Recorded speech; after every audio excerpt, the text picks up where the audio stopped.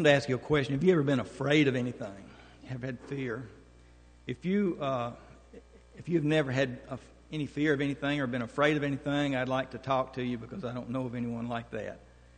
And as I was thinking about what I was going to say tonight, I actually had a fear about going to the Ukraine. And it was not a fear that you would think most people would have. Most people would think, well, I'm afraid of flying, perhaps, or I'm afraid of not being able to adapt to their culture. But I had a fear that was, and my wife can attest to this, that was very strong, and that was the fear of having to taste something that I'd never tasted before. And I'm talking about food, and when I found out there was a McDonald's there, I thought, wonderful, we'll eat every meal at McDonald's. However, Andrew saw to it that we did not do that. He said he wanted us to have some culture from Ukraine. This fear was an unfounded fear, and I am so grateful that I did not let this stop me from going to Ukraine. I have been wanting to go for a long time. There were some wonderful things that I experienced and some wonderful things accomplished, and I am so grateful about that.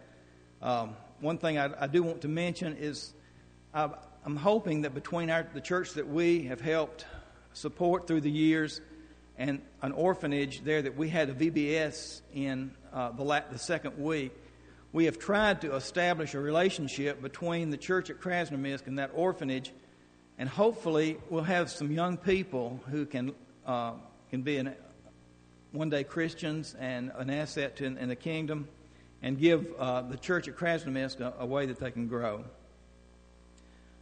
The Bible speaks of three types of fear. One is the fear of God. If you turn with me to Ecclesiastes 12 and 13, let us hear the conclusion of the whole matter. For fear God and keep His commandments, for this is the whole of man. Of course, fear God is a good kind of fear to have. It's a reverent fear. It's the recognition that God is awesome and all-powerful, and that we should obey Him and worship Him. There's another kind of fear that's proper, but we don't want to have this fear. And that's the kind of fear that Felix had. If you turn with me to Acts, the 24th chapter, verse 25.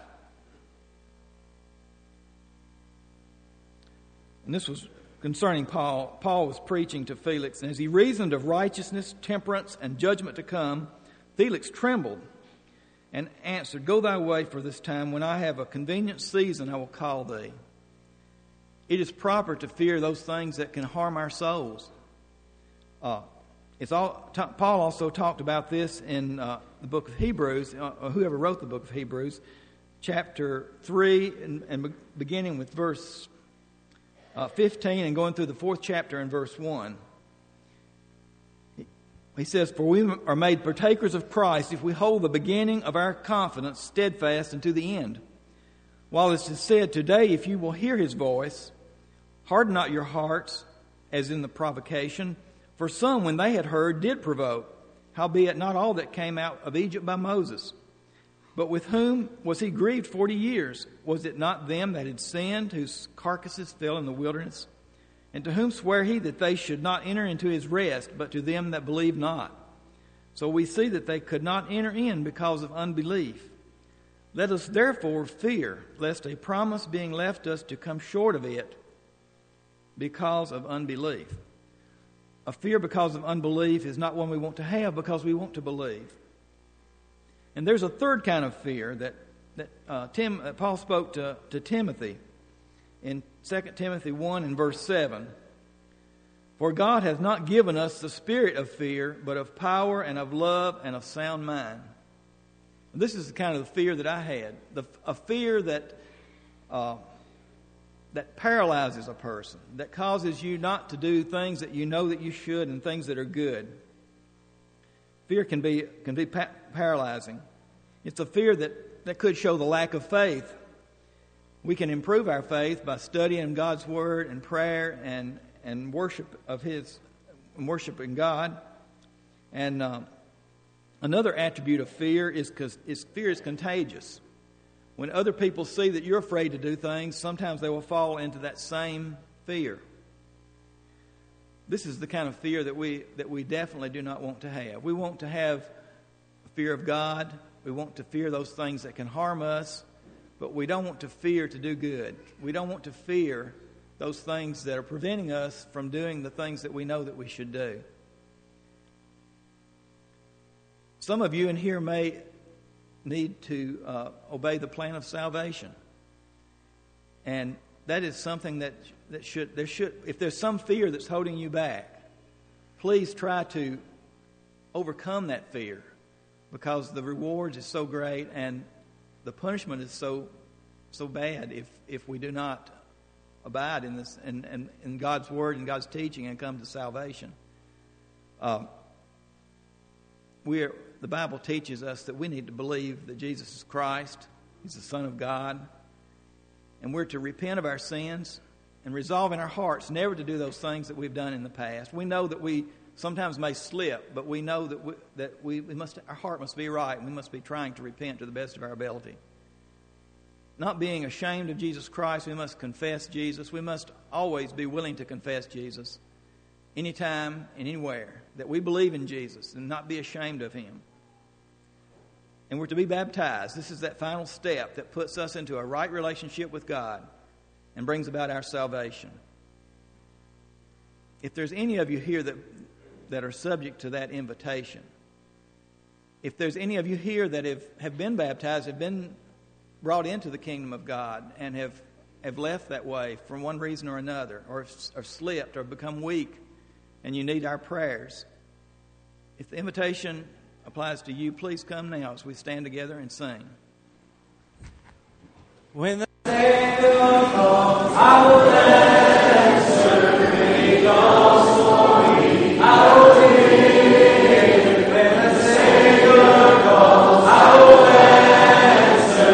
I'll be somewhere listening for my name. I'll be somewhere listening. I'll be somewhere listening. I'll be somewhere.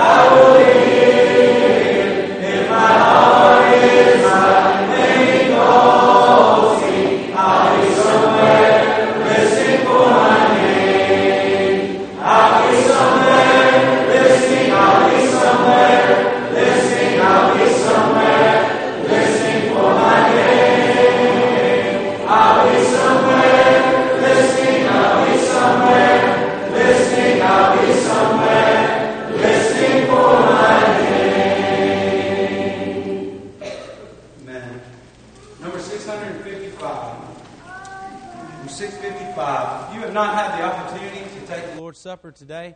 It's been prepared in the fellowship hall right across the way. If you'll leave as we sing 655. You be poured out like wine upon the altar for me. Would you be broken like bread to feed the hungry? Would you be so one with me that you would do just as I would? Would you be light and light? Love my word fulfilled. Yes, I'll be poured out like wine upon the altar for you. Yes, I'll be broken like bread to feed the hungry. Yes, I'll be so one with you that I would do just as you will. Yes, I'll be light and love your word fulfilled.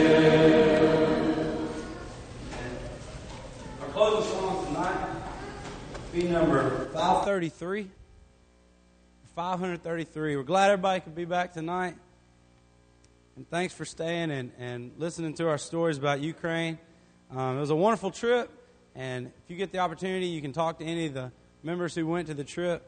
I know we'd all have a lot more stories we could tell. And maybe you can go next year, Lord willing. 533 is our closing song. If you haven't filled out a card, if you could do that and pass it to the end of the aisles. 533.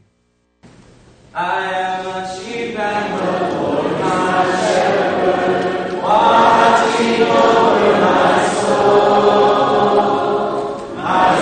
to keep guarding over me ever, watching wherever I go.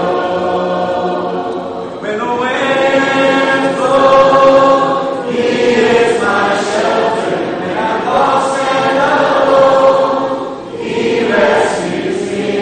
When the lion comes, He is my victory, constantly watching over me. He is constantly watching over me. We are His children and He is our Father, watching over our soul. Great is His love for His sons and His daughters, watching wherever we go. When the winds blow, He is my shelter. When I'm lost and alone, He rescues me. When the lion comes, He is my victory, constantly watching over me. He is constantly watching over me.